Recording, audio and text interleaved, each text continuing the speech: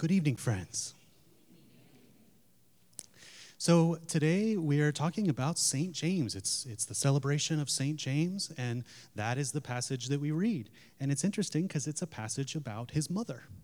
And it's something that we, initially when we hear the passage, it's very easy to make it sound like or to perceive that she was essentially wanting them to be at the front of the line. But it's in gospel stories like this that I like to remember that these are real people, that they were real people. And it's so easy also for me to imagine their mother simply wanting the best for them. Like, I just want the best out of life for my Jamie and my Johnny. They're such good boys. So a mother advocating for her children. And then when we hear verbiage like God, as a mother cares for her children, so God cares for us.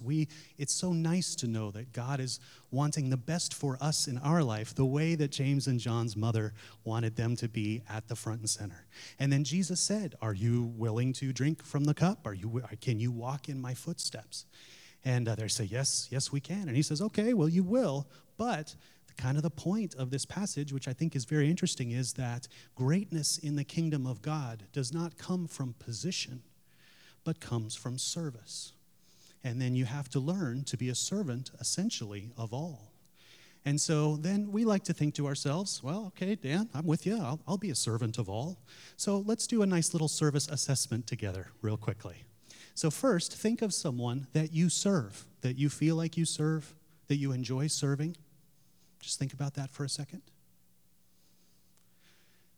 Think about someone that you might be able to serve that you don't serve currently, that you would like to serve. Think about that for a second. Now think about someone that you would rather not serve, because they're out there, and we feel that way. And so, challenging news, folks. Those are the people that we have to serve if we are going to be a servant of all. And it's up to us to be open to God opening service opportunities to us.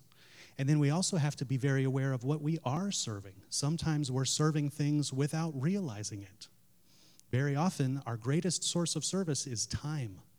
And so when we're spending our time on things, you are essentially serving those things.